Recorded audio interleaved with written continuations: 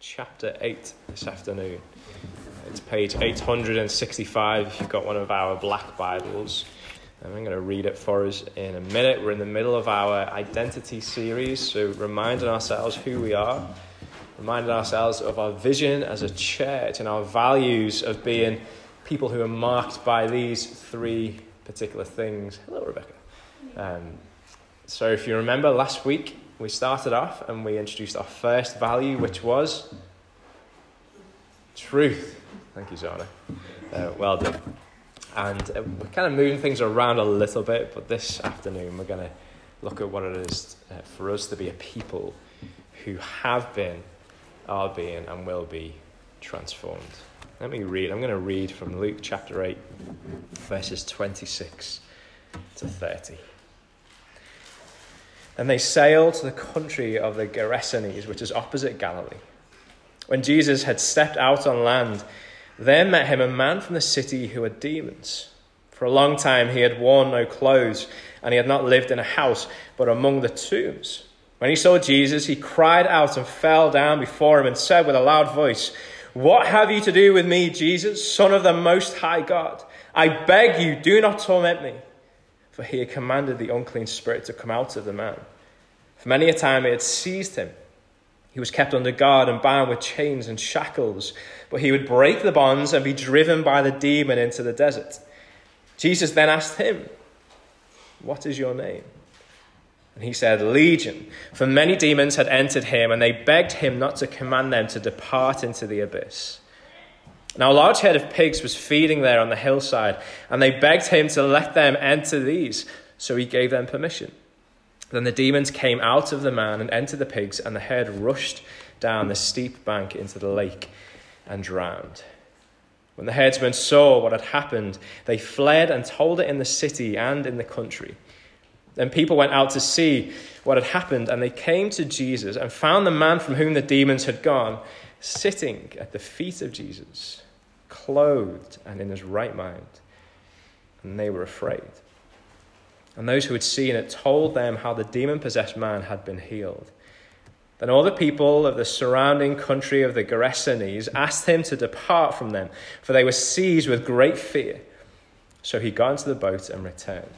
The man from whom the demons had gone begged that he might be with him, but Jesus sent him away, saying, "Return to your home and declare how much God has done for you." And he went away, proclaiming throughout the whole city how much Jesus had done for him. Let me pray. Father, we thank you for your word. We thank you for such a powerful reminder of all you have already done for us. We thank you for the gift of your Son. We thank you that he is here now in our midst by his Spirit. Father, we thank you for your word. We thank you for how you desire to speak to us and transform us. And Father, we believe that your word is living and active and sharper than any two-edged sword. And so we ask that you would change us for the glory of the Son. It's in his name that we pray. Amen. In the Gerasenes, the sun goes down and everyone locks their doors. Now, we all live in places in a city where we lock our doors as well, but in this place you wouldn't even look out the window. Never mind open your door. In this town, there's danger in the darkness. At night, the townspeople could hear piercing shrieks echo through the valley from a man who writhed in agony in the darkness of the tombs. His home was amongst the dead, and his only company was the demons that had taken possession of him years before and given him the name Legion. This name is a military term. It's a term used for a band of soldiers, often numbering over 1,000 men. Legion was given to him as a name to reflect the multitude of demons that tormented him. And this man was a force to be reckoned with. He showed supernatural strength. He would often break free of the chains that the soldiers had used to restrain him, and they'd wrestle him back down with ropes and chains and bind him up again. Jesus' boat head towards this region. The Gerasenes was a military outpost. It's a place where Roman soldiers would go and they'd retire there. Of particular importance for Jesus, though, this was a Gentile region. These were not the people that Jesus had been spending his time with. These were not the disciples' people. The disciples are with him and they're heading towards this region that feels out of place, feels like they shouldn't be there, and they're tired. They're physically tired and they're emotionally tired. They just spent a night out on the sea battling a storm. They've been working hard. They thought they were going to die, and they've been working their way through this storm, but they've also been witness to an unimaginable miracle. The storm that they were in was severe. It was that bad they were thinking they were going to die, and the disciples go down to the bottom of the boat and they wake up Jesus, and Jesus stands with all authority and says to the wind and the waves, "Be still." And they were. Anyone who was in that boat with Jesus that night was under no illusion that Jesus had full authority over all of creation. But what about the force that had plagued humanity right from the beginning? They've seen that he's got authority over creation, but what about evil? Humanity was created in the image of God. We were made in his perfect image. We were made to reflect his character. We were made to be in perfect relationship with him. But from the moment that Adam and Eve rebelled against God in the Garden of Eden, that image was broken. The mirror was shattered. And every single man and woman who was born after Adam is born as a broken image bearer. And we are born in rebellion against God. And we are born with a natural desire for evil. And so the disciples have seen and are in no doubt that Jesus has authority over creation. But what about the powers of evil that have enslaved humanity since Adam? As the disciples land the boat on the beach, they'd already heard of Legion. Legion was like that character who, you'd heard about but never seen. That mythological man who lives up in the hills you'd heard lots of stories about and you'd hope that you'd never encounter. They were well aware of Legion. Legion was this caricature of evil. They'd heard the stories and everyone would avoid this area if they could. But not Jesus. As soon as Jesus steps out from the boat, the conflict begins. Legion sees Jesus, and Jesus sees Legion. And Legion standing naked, scared, covered in blood, and he cries out, "What do you want with me, Jesus?" And then he throws himself at the feet of Jesus, and he begs Jesus, "Don't torture me." But that isn't Jesus' intention at all. Instead, Jesus turns to the Legion and gently asks, "What is your name? Tell me your name." Maybe the softest, kindest words that Legion has ever heard. What's your name? Jesus sees through the brokenness and the torment, and he meets this man in gentleness and love. Now, Legion hadn't come to Jesus for help. We don't actually know why he's there. Maybe he's come down to scare Jesus away. Maybe he's come to show Jesus his strength. We don't know why he's there, but what we do know is that this is where real transformation begins. At the feet of Jesus. See, we all yearn for change, folks. We all want our lives to be better. We all want this world to be better. And some of us even get to the point of realizing that we need to change. But the desire for transformation and the reality of transformation in our lives are two different things. You see, the problem is for us is as we pursue transformation, we're pursuing it in a world of disorder, a world of chaos, a world of brokenness. And Legion's tried. Legion's tried to find change. He's tried to find transformation. Some nights he'd break free of the chains with his supernatural strength and he'd run off into the desert.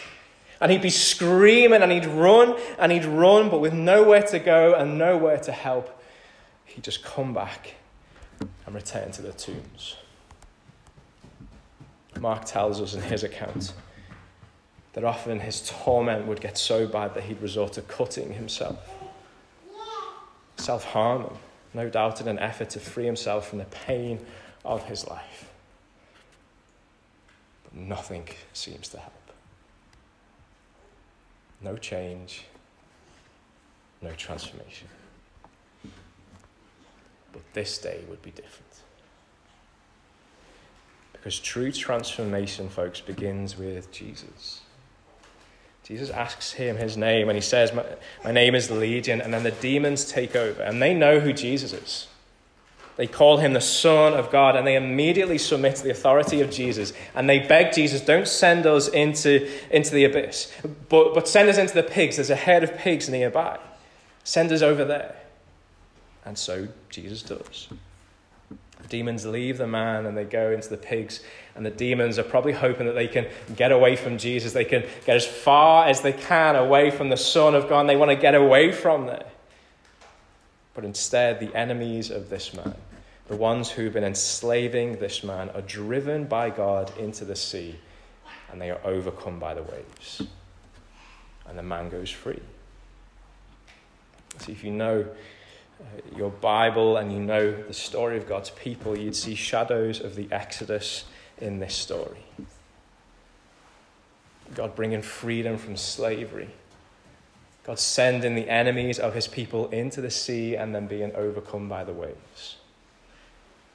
That is the story of God's people throughout history. We are a people who are enslaved and need freeing from our slavery, and that is what God does. See, as we live in this life, folks, we might be free. We might feel like we're free. We might feel like we're free to live the lives that we want and eat what we want and wear what we want and go where we want, but we're not free to be who we should be or who we truly want to be outside of God. Because the reality of our natural condition is that we are controlled by what captures our heart. And for as long as we are enslaved by sin, as long as sin captures our hearts, we're not free to be truly human. Which is why Legion needs Jesus. Which is why we need Jesus. When we come to Jesus and sit at his feet, he defeats our enemies and brings us into freedom. And there is no evil, there is no sin, there is no idol in this world that he cannot overcome. See, if we bumped into Legion, if he was sitting outside of Tesco's and we bumped into him, we'd probably think, oh, what this guy needs is a new set of clothes or a warm shower, or maybe he needs some specialist help. But Jesus sees beyond that. Like, those things might be important, they might help, but they won't really address the real transformation that he needs. Jesus knows and Jesus sees that before anything else, Legion needs God to transform his relationship with him. That is our first and greatest need in being transformed and changed. We need God to transform our relationship with him. See, Legion, as he's presented in Luke's gospel, he is a picture of lost humanity. Listen to how Luke describes him. He's in darkness. Evil torments him. He is surrounded by death. He's enslaved. He's isolated. Like, these are all pictures and words that the Bible uses to describe our condition outside of God. That's who we are. We're in darkness. We're tormented by evil. We're surrounded by death. We're enslaved. We're isolated. We're cut off from the people that we need to be with. Legion is a picture of lost humanity. In fact, in the book of Isaiah, it couldn't be more clear. Hundreds of years before Legion, God describes those who walk in rebellion to him like this.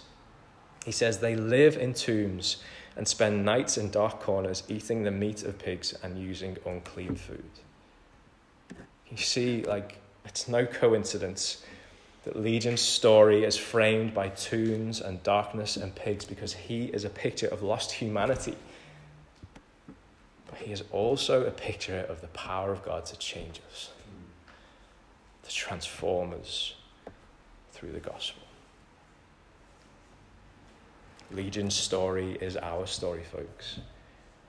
That means the transformation that he receives is open to us as well. See, the details in Legion's story are deliberate. The words that Luke uses, the pictures that he presents are deliberate. They're leading us to a greater liberation, a greater story which is held out to all who will believe, not just one man. Just look at Legion again. Okay, he's despised by his community. He's rejected and he's cut off from his own people. He's bound by men and he's taken outside of the town. He's stripped naked. He's ashamed. He has open wounds. He's covered in blood. He's tormented by evil. He's surrounded by darkness and death. And then he's confined to the tombs. And then Jesus changes everything. Like, can you see how Luke's trying to lead us and show us that Legion's story is the blueprint for the greatest story? Legion's story is the kind of the story that leads us towards the place of greatest transformation. There are hints and breadcrumbs of the most impossible, glorious story the universe has ever seen in Legion's story.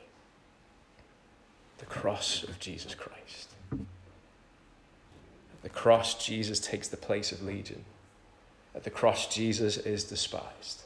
At the cross, Jesus is rejected. At the cross, Jesus is bound by men and he is taken outside of the town. At the cross, he's stripped naked. At the cross, Jesus is wounded. At the cross, Jesus bleeds. And at the cross, he is tormented as he becomes Legion's sin and my sin and your sin and the sin of every man and woman who will ever have faith to believe in him.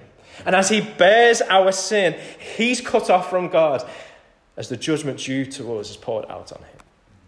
At the cross, he's surrounded by darkness, and his body is disfigured, and his body is disgraced, and eventually it slips into death, and he is placed in a tomb. Jesus, the Son of the Most High, suffers and dies for our rebellion. But then, Jesus changes everything. Just like he defeated the enemies who were opposing Legion, just like he defeats the enemies of God's people in the Exodus, so he defeats ours at the cross. He rises again, showing his victory over death, showing that our sins have been forgiven, showing that he has defeated Satan who torments us. He takes our sin and he brings us back to God. He makes us right with God and he transforms our relationship with God. So transformation is the second of our core values. We want to be a church who pursue gospel transformation. That is transformation that is rooted and found in Jesus. We want to pursue gospel transformation in our lives and others in the context of discipling communities. But we need to see that it all starts here at the cross. Our transformation starts at the cross. That is where we are changed. And that's why we love the cross, folks. Like, that sounds crazy. Why would we love an instrument of torture? Why would we love the sight of a father sending his son to suffer and die? Because it's in his death that we are transformed. And that is the unchangeable change. Nothing can undo that. We have been made right with God, so we are no longer his enemies. We are united to the Father through the Son by the adoptive power of the Holy Spirit. So we are now his sons and daughters. The cross transforms us from death to life, from darkness to light, from slavery to freedom, from enemies to disciples.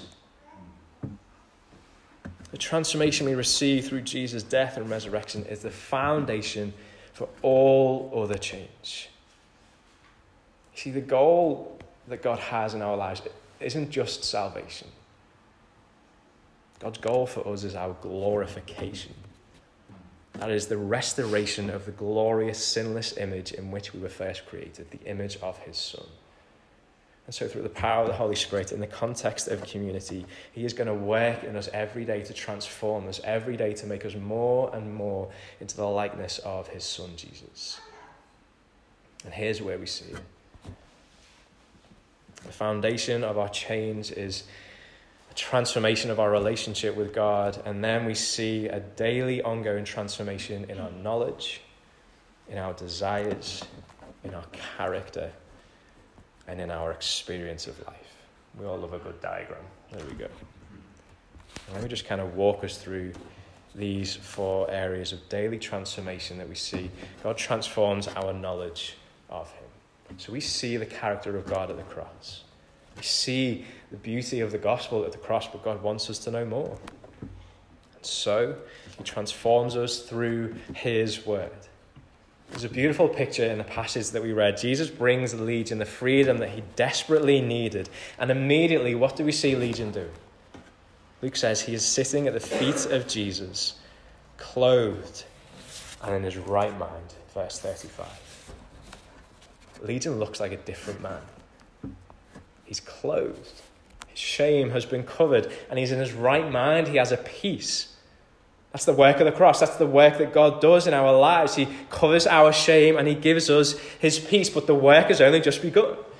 Legion's sitting at the feet of Jesus. He's at the place of a student. He's listening to Jesus. He's receiving Jesus' teaching. And so do we.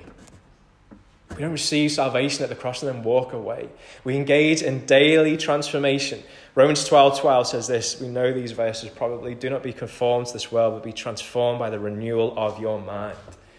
Our minds are transformed. Our knowledge of God grows. And our understanding of who he is grows each day. Hebrews 4:12. The word of God is living and active, sharper than any two-edged sword, piercing to the division of soul and spirit. God's word is living. It's alive. It's doing a work in us. God wants to grow our knowledge of him each day. God's word exposes our hearts and teaches us righteousness. The truth that we learned about last week, transforms us.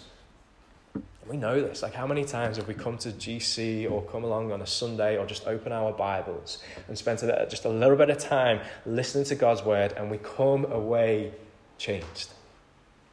We feel that, right? That's what God's doing. He's transforming us through growing our knowledge of who he is. And that is why whenever we gather together, folks, we will gather together with God's truth in our hands. Our minds are transformed, and next, our desires are transformed. Like, look at the change, look at the transformation in Legion. Before he meets Jesus, he's tormented by evil. The squirrels come to have a little listen. Francis of Assisi used to talk to squirrels, apparently. Okay, let's get back. The change in Legion. Before he meets Jesus, he's tormented by evil. He doesn't want to be anywhere near Jesus. He wants Jesus to leave him. He hates Jesus. But after his encounter, he can't get enough of him. He's sitting at his feet and he begs Jesus, verse 38, let me go with you. I want to come with you. Don't leave me here. I want to come with you. I want more of you. See, the more we grow in our knowledge of God, the more we grow to love God. And the more we grow to live for him. He asks Jesus to go with him, and Jesus says, no, I need to stay. I need to return to your home and testify to the transformation that you have received. And in Luke's gospel, Legion becomes the first evangelist. Isn't that beautiful? He goes and he tells of what's happened in his life. And guys, I guess that as he goes at great cost. Like, we already get a sense of how hostile the town are to Jesus, right? Like, they don't want Jesus to stick around. They ask Jesus to go. They're fearful of Jesus. They're hostile. They're rejecting of Jesus. And Jesus says, go and tell them. Go and tell those people who've already shown that they're opposed to the message. And he does. What a transformation in the man. What a change in Legion. I want to encourage us, that is a transformation that has taken place in every one of our hearts who have faith in Jesus. As we grow in our love for God, we will loosen our grip on the things of this world, and we will take radical steps of faith for him, because he's grown our desire for him. And I know some of you have sold houses. Like, that's crazy. Some of you have crazy amounts of money to the church. Some of the people in the life of our church have made career sacrifices to go and serve the poor in Africa. So often I hear of you guys opening your mouths and talking about Jesus in times and places that I know are going to cost you. But you do it because your desires for God are growing every day. And this is an ongoing work. Like, those things are wonderful and glorious. But for some of us, our desires changing to be more for God and less for ourselves. That might just be one less lustful look. It might be one less harsh word. Doesn't matter how big or small it is, folks. God transforming our desires for him and us seeing the outworking of that, us seeing these small changes, that is glorious evidence of our desires growing for God. And so when we see that in each other, when we see the growth of love in each other at Liberty Church, I want to encourage us to celebrate that, to encourage each other, to put our arms around each other and say, do you know what? The way you responded back there, I just see your love for God growing in that moment. To encourage, to spur each other on as our desires to love him and serve him grow. And as our desires change, so will our character. It's the next area of transformation. The goal of God has always been for us to live like Jesus. And don't be fooled, that is what it is to be truly human. He was the true human. He is the true human. We are created in his image, but sin distorts and enslaves us, making us less than human. And I love how the Bible translators, the way they kind of put titles at the start of each of the stories. And in our ESV, they title it Jesus Heals a Man with a Demon. I don't know if anyone's got an NIV, but I actually prefer the NIV translation. They title it as this: Jesus restores the demon-possessed man. Jesus is making Legion who he was made to be.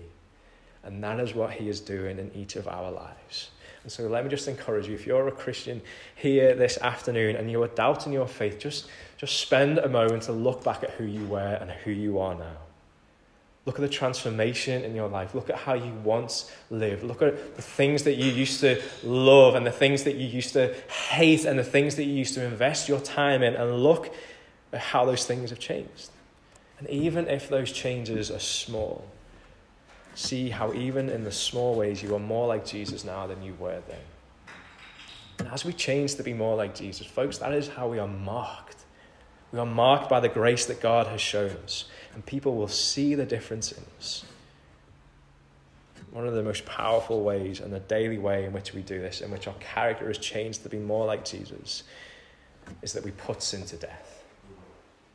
We move away from who we were, sinners empowered by sin, and we move towards who we are, saints empowered by the Spirit. And that is a daily battle. It's a daily battle to become more like Jesus. And let's not kind of think that battle is like this big thing that lands on our plate in the morning. It isn't that. The battle to be more like Jesus, the battle to put sin to death, is a battle fought through 1,000 little moments throughout the day.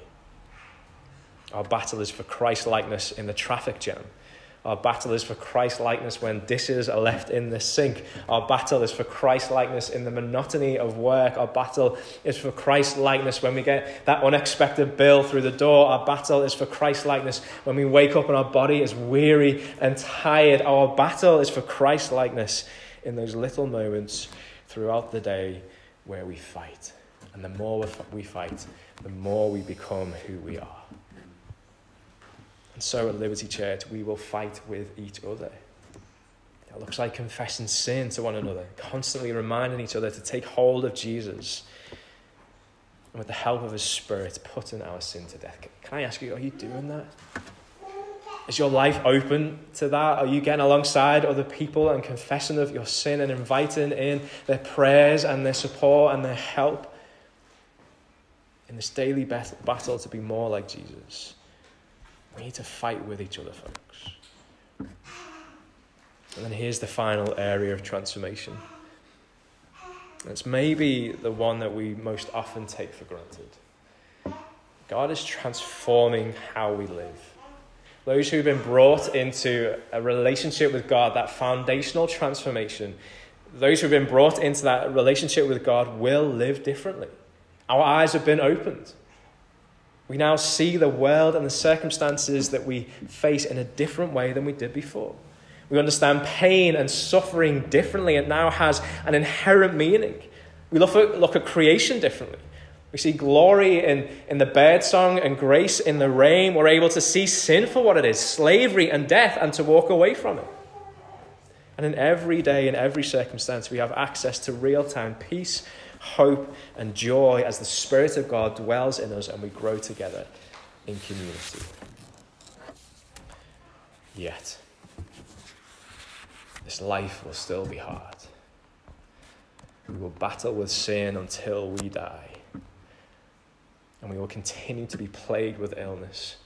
And we will continue to contend against the brokenness of this world. Which is why, as a church, as often as we can, we will draw our gaze towards the final transformation. Luke doesn't tell us what happens to Legion at the end of this passage. But we can assume, folks, that his life was hard. The scars that he carried were a physical reminder of the torment that he once faced. I'm sure he was anxious as he found himself in dark places and in the shadows.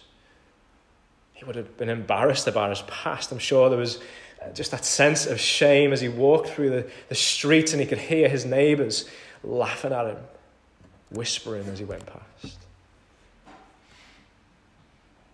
But Legion is heading to a day when all of that will be gone. God promises that after this life, he will make all things new, and that includes us, his children. Creation will be transformed, and so will our bodies. In the new creation, Legion will sit with Jesus once again. And on that day, his scars will be gone, his reputation will be erased, and his fear will be replaced with unending joy. On that day, his transformation will be complete, and so will ours. So as much, Liberty Church, as we will pursue change today and encourage each other and fight with each other for the transformation that we are encouraged to step into today, as much as we will do that, we will also encourage each other to hope for the change that will be coming, when all of our scars will be gone, when our shame will be removed, and when our joy will be complete. Let's pray.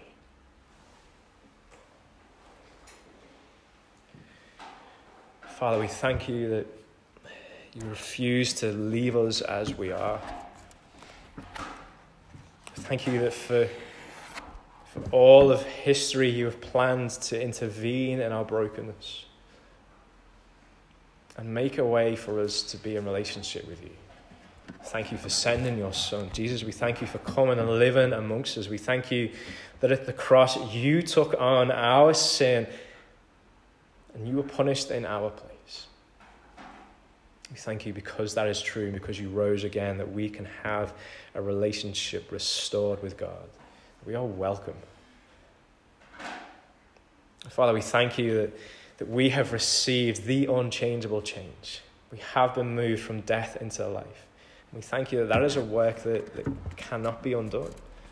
But we also thank you that each day you are changing us, transforming us, working on our hearts, making us more into the image of your Son. And so we thank you for your word and how it transforms our knowledge of you. We thank you for how you work on our desires and help us to hold less onto the things of the world and to love you more. We thank you for how you are chipping away at our character each day in those 1,000 small moments to make us more like your Son, Jesus. And we thank you for the eyes to see the world and our life for what it is now, but also the ability to see what is to come. We hope and long for that day. But we pray that we would enjoy the work that you are doing now. Help us as a church to pursue transformation in our lives and in the lives of each other. And we pray this, Father, for the glory of Jesus. It's in his name that we pray.